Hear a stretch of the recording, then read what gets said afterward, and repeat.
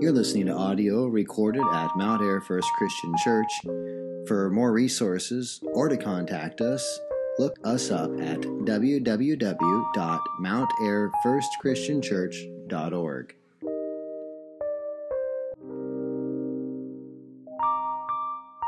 1 Corinthians 15, but we're going to look this morning at verses 20 through 28. So 1 Corinthians chapter 20,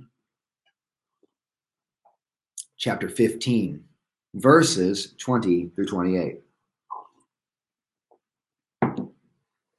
But in fact, Christ has been raised from the dead, the first fruits of those who have fallen asleep. For as by a man came death, by a man has come also the resurrection of the dead. For as in Adam all die, so also in Christ shall all be made alive, but each in his own order. Christ the first fruits, then at his coming, those who belong to Christ. Then comes the end, when he delivers the kingdom to God the Father, after destroying every rule and every authority and power. For he must reign until he has put all his enemies under his feet. The last enemy to be destroyed is death. For God has put all things in subjection under his feet. But when it says all things are put in subjection, it is plain that he is accepted who put all things in subjection under him. When all things are subjected to him, then the Son himself will also be subjected to him who put all things in subjection under him, that God may be all in all. Grass withers, and the flower fades. The word of our God stands forever. So happy Resurrection Sunday again to you. This one, I hope will go down as one of the weirdest Easter services or Easter church Sundays that we have. Hopefully this is not a repeat event that we have to go through, this awkwardness of not being able to gather and celebrate together the glorious reality of the resurrection of Jesus Christ. That hopefully this isn't what we have to do, but here we are. We're doing something different. So what should we do? This is a unique Easter. What should we do? We have this weird random opportunity to do something different on Easter Sunday. What should we do? Well, the point of the church calendar is not that we would do anything new, but that we would regularly remember the same truths, because it is the truth that really matters. Not only on Easter Sunday does this roll around once a year that we remember the resurrection of Jesus, but actually every week. The reason why we gather on Sundays is because it is the Lord's Day. It is the day that Christ resurrected from the grave. And so every week we have this regular reminder of the first day of the week, our Savior rose from the grave. He is resurrected. He is living. So every week we have this repetition. We remember the broken body, the shed blood of our Savior. We hear the gospel every week. And so our goal is not to just do something new. Now, undoubtedly, this is new. This is the first time I've ever sent out to people to encourage them to gather at home around computers for an Easter remembrance, an Easter celebration. So I guess in that sense, this is new, but I have no desire for the content of what we focus on to be new. That is not our desire at all. Our hope, and this is because our hope is not in something what is novel or new, but that our hope is on what is solid and true. Our hope is not in what is novel or new. And yes, that's a little bit of a pun intended there. Obviously not in a novel coronavirus, but our hope is not in what is novel or new, just meaning new, but our hope is on what is solid and true, what is real. That's where we want to focus our hope, not trying to figure out something new for this new event or for this new medium, for this new way of communicating, for this new time in our lives. We're not trying to find something new to answer that, But as all the new things roll on in this life, our hope is not in finding something new or creating a new event or doing something novel or different. Our hope is in remaining steadfast, planted on what is solid and true and timeless, what the church has been celebrating for thousands of years now. That's where we want to ground ourselves. It's like the comfort of a home that you've lived in for years. When life has gone haywire, when things are kind of upset and an uproar, you don't come home and start trying to figure out how to change everything in your house. You just want to come home to the comforts that you know, that are there, that you've lived with, these truths that are there. You're simply glad to get back to the home that you know. When at various times that I've spent in hospitals and gone for, weeks at times, sleeping on those incredibly uncomfortable cots that are always right underneath the air conditioning, so they're freezing cold. You're just glad, even if you're going home with a weird diagnosis or lots of hard things to take care of, there's a sense in which you're just glad to get back to your own comfort, your own solid foundation. I want to get back to my drip coffee maker. I want to get back to just my own couch. I want to get back to these comfortable truths that surround me. I don't want anything new at that moment. I don't want a new menu. I want the same old meatloaf, right? I mean, I'm not going to mention a basketball analogy, but I'll mention meatloaf. I want this. I want what I know. I want what is true, what is comfortable when life goes upside down. It's the comfort of coming from it's the comfort coming from this sense of a welcomed familiarity. I don't want what's novel and new.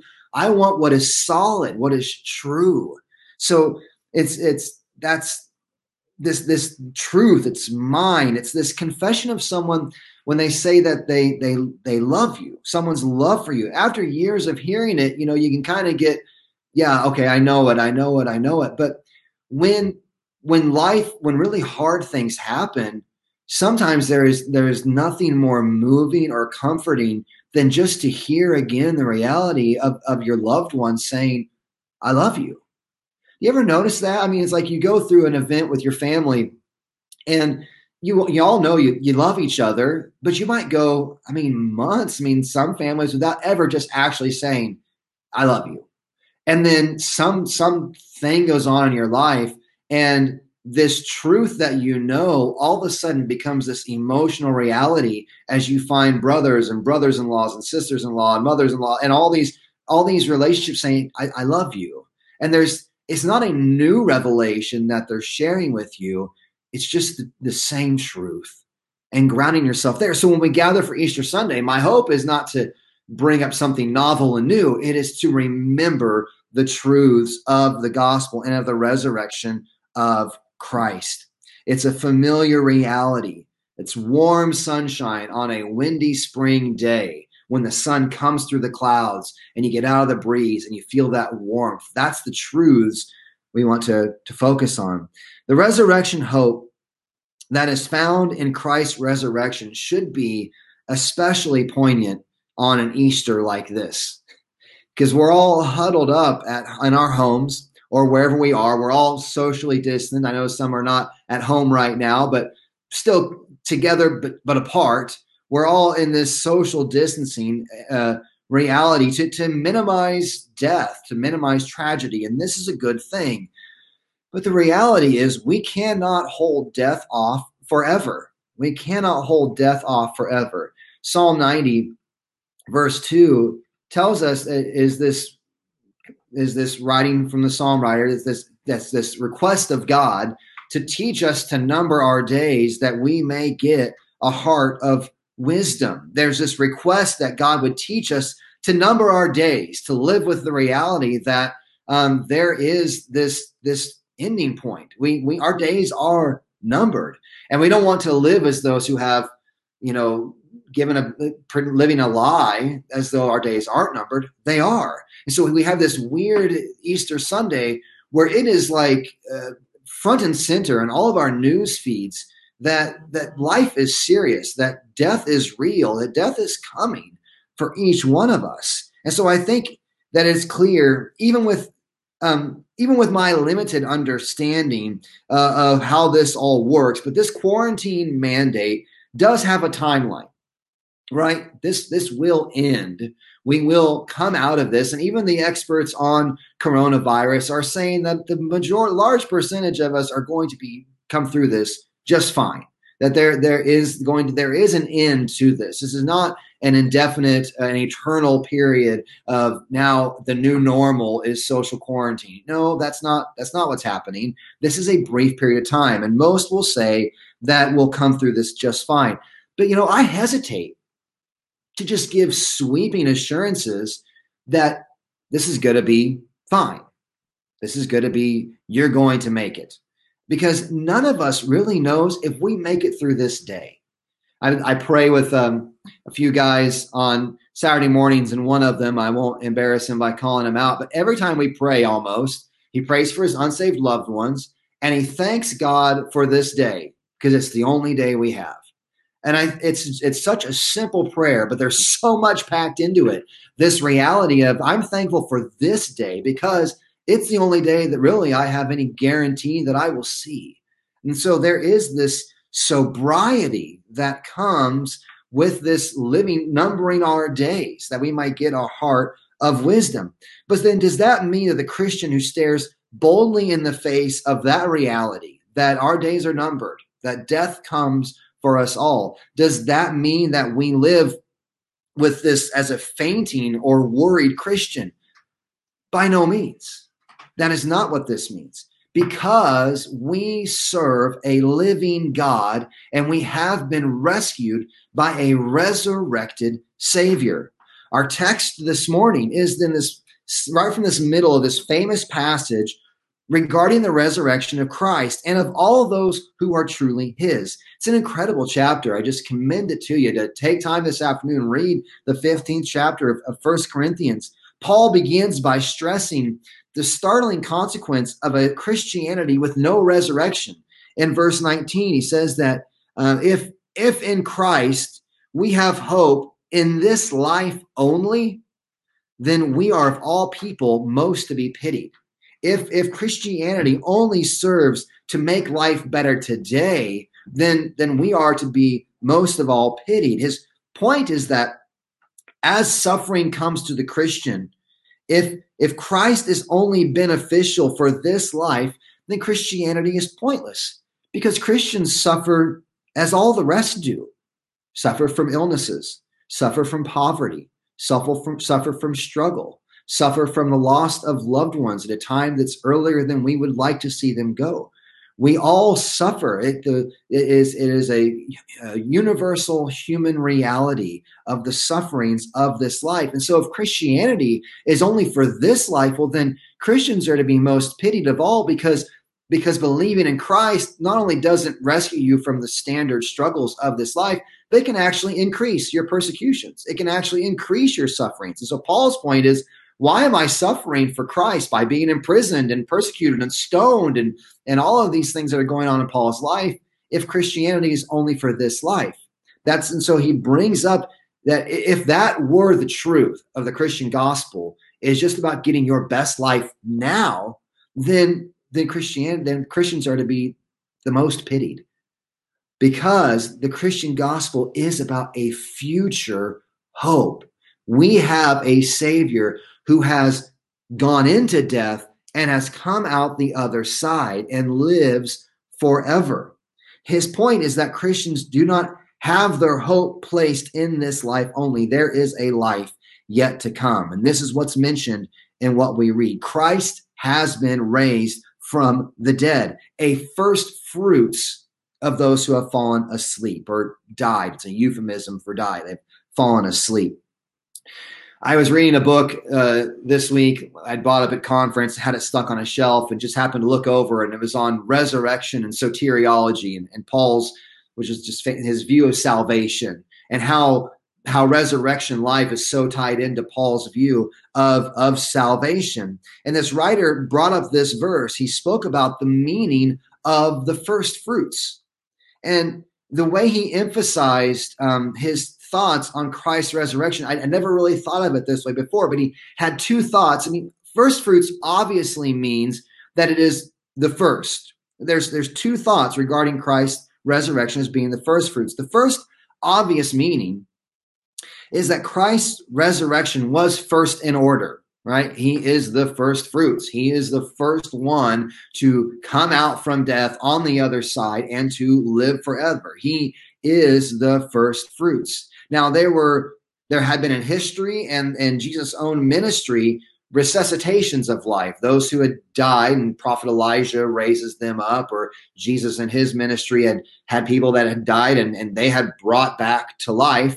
Paul himself, with a boy falls out of the window, Eutychus or whatever, he falls out and dies and resuscitated, is brought back to life. But those people all went on to die again. Christ is unique in that he is the first fruit of those who have come through death out on the other side, never to die again. So he is the first fruits in that, yes, he is the first in order. But there's this other reality of Christ as the first fruit. Christ's resurrection is the first fruit in being first in order. But the second point this writer made was that there's this organic connection between the first fruits of the harvest and the harvest itself. They are not two different harvests. They are the one and the same harvest. Just because Christ's resurrection is the first fruits doesn't mean there's like this, Jesus' resurrection is of one class, and then ours, the resurrection of those who are his, is some other harvest. They are the same harvest. When the first fruits offering was given in the Old Testament feast days, they'd have the first fruits that were brought and given to God. It was a symbolizing of this harvest that was coming in. It was the first crop, but it was the first crop of the same harvest. There was this organic, intimate connection between the first fruits and the rest of the harvest. Christ's resurrection was the first fruits. It's the sign of the coming, just as real resurrection of the rest. And so there's this intimate connection. I mean, this is what you struggle to always try to express on Easter. Christ's resurrection, the reason why we rejoice in it so much is because in a very real way, his resurrection is our resurrection. It's the first fruits, but they are the same resurrection. Christ's resurrection is our resurrection. His resurrection is organically and truly tied to the resurrection of all of God's people. We rejoice that Christ has risen because he is the first fruits of the harvest that will include the resurrection of all those who are in Christ. And that's what the text then goes on to say. There's just this plain declaration in verse 22 of the passage. It says that in Adam all die, so also in Christ shall all be made alive. Gospel declaration. Here's the bad news. In Adam, all die. We could go and jump back into our Romans chapter 5, chapter 6, talk about this reality, chapter 4, this reality of the first Adam and the second Adam. But in Adam, as our federal head, we have all been plunged into judgment. We are not born these innocent little that become sinners. We are born dead in trespasses and sins. Ephesians chapter 2, Psalm 51. In sin did my mother conceive me. This reality that we are born dead in sins. We, as in Adam, if you are a child of Adam, and every one of you are, then you are born dead in sin. In Adam, all die. And because of that, death is coming for us all. Now, maybe not today, and maybe not from coronavirus, but it is coming. You are better off to face that and think about it while you still can. You're better off. This is a tragic, hard moment, but a grace for every one of us to be faced with this reality that we would take time to think about it. But it isn't the most serious issue facing us. Your physical death is not the most serious issue facing any one of us. Of far greater concern is the spiritual death that we are all born into in our natural state. We are born at war with God. We are born not loving him, but hating him, loving ourselves, bent in upon ourselves and loving our idols. We want comfort of this life, not the Christ who made this life. We want safety in the world, not the Savior of the world. We want God to work for happiness on our terms, not the happiness that is God himself. And because of this, Colossians chapter 3, verse 6 says, the wrath of God is coming. All in Adam, all die. There will be judgment and justice for God haters. And it is, I have to be biblical at this point, it is an eternity in hell. It is under the wrath of God. And it is serious. It's more serious than any death that you will face, as tragic and hard as that may be. This is something far more serious. Teach us to number our days, that we may get a heart of wisdom. In Adam, all die. So if you're in Adam, you're born in trouble. The verse goes on. This is why this is a gospel passage. In Adam all die, so also in Christ shall all be made alive. In Christ there is redemption. He lives the life of one who truly loves God should live. Jesus lives it. The command to love God, to love neighbor, Jesus fulfills perfectly. He earns perfect righteousness, deserves whole fellowship with the Father, but instead he takes judgment upon himself. He suffers in the place of sinners as their substitute on the cross. It's what Good Friday has been all about. Christ takes their sin upon himself, the sin of his people upon himself. Why? So that all who are in him, by faith in his work, turning from their sin and rebellion, would live, really and truly live, fully alive in this life, safe and secure in the joy of their master, and truly live forever with him in heaven, and when he returns, reigning with him on a new heavens and a new earth.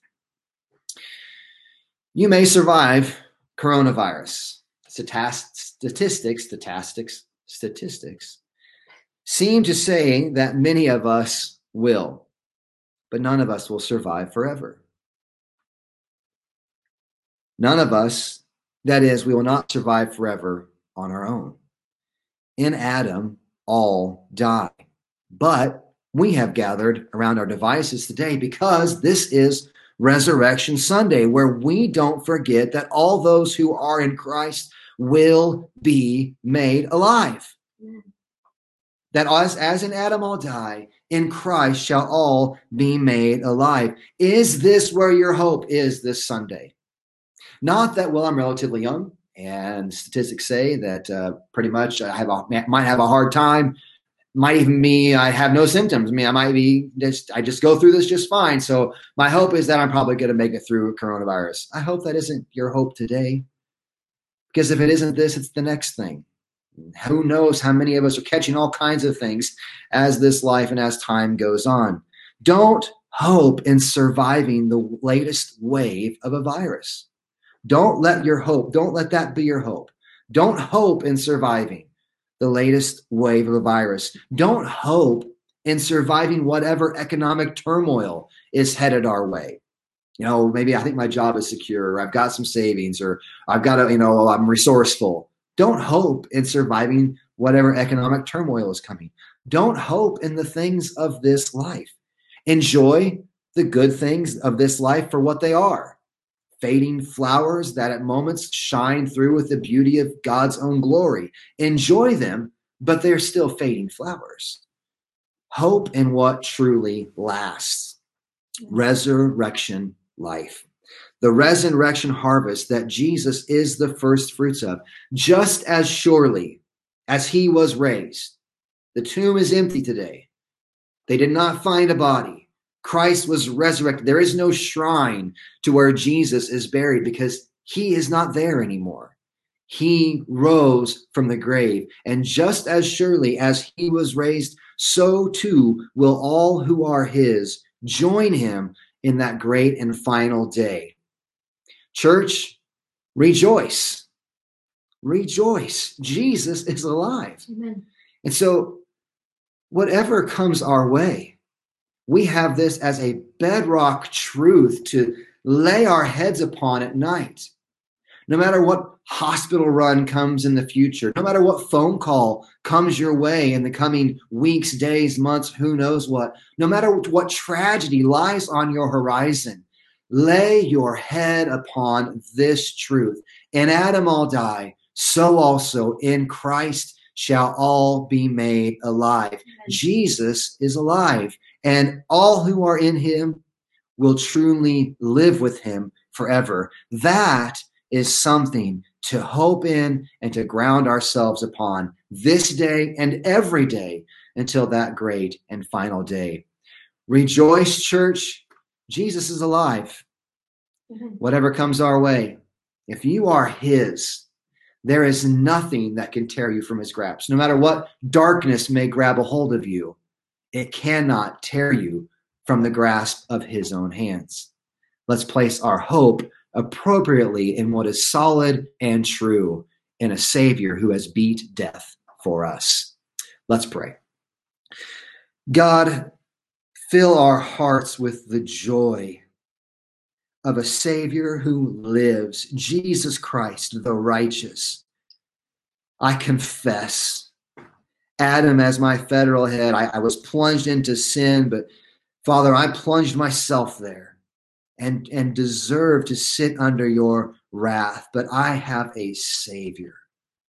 I have a Savior who came to seek and to save the lost, who took my sin upon himself on the cross, who rescued me through his own purchase, who conquered death so that by faith in him, I can live today with hope and joy and peace, because though in Adam I died, with Christ I too am made alive. Help us, God, this day and every day coming on into eternity to live in Christ in the joy that is found in him. God, help us to magnify you, to glorify you, to enjoy you, to rest in you above all else. We pray these things in Jesus' name. Amen.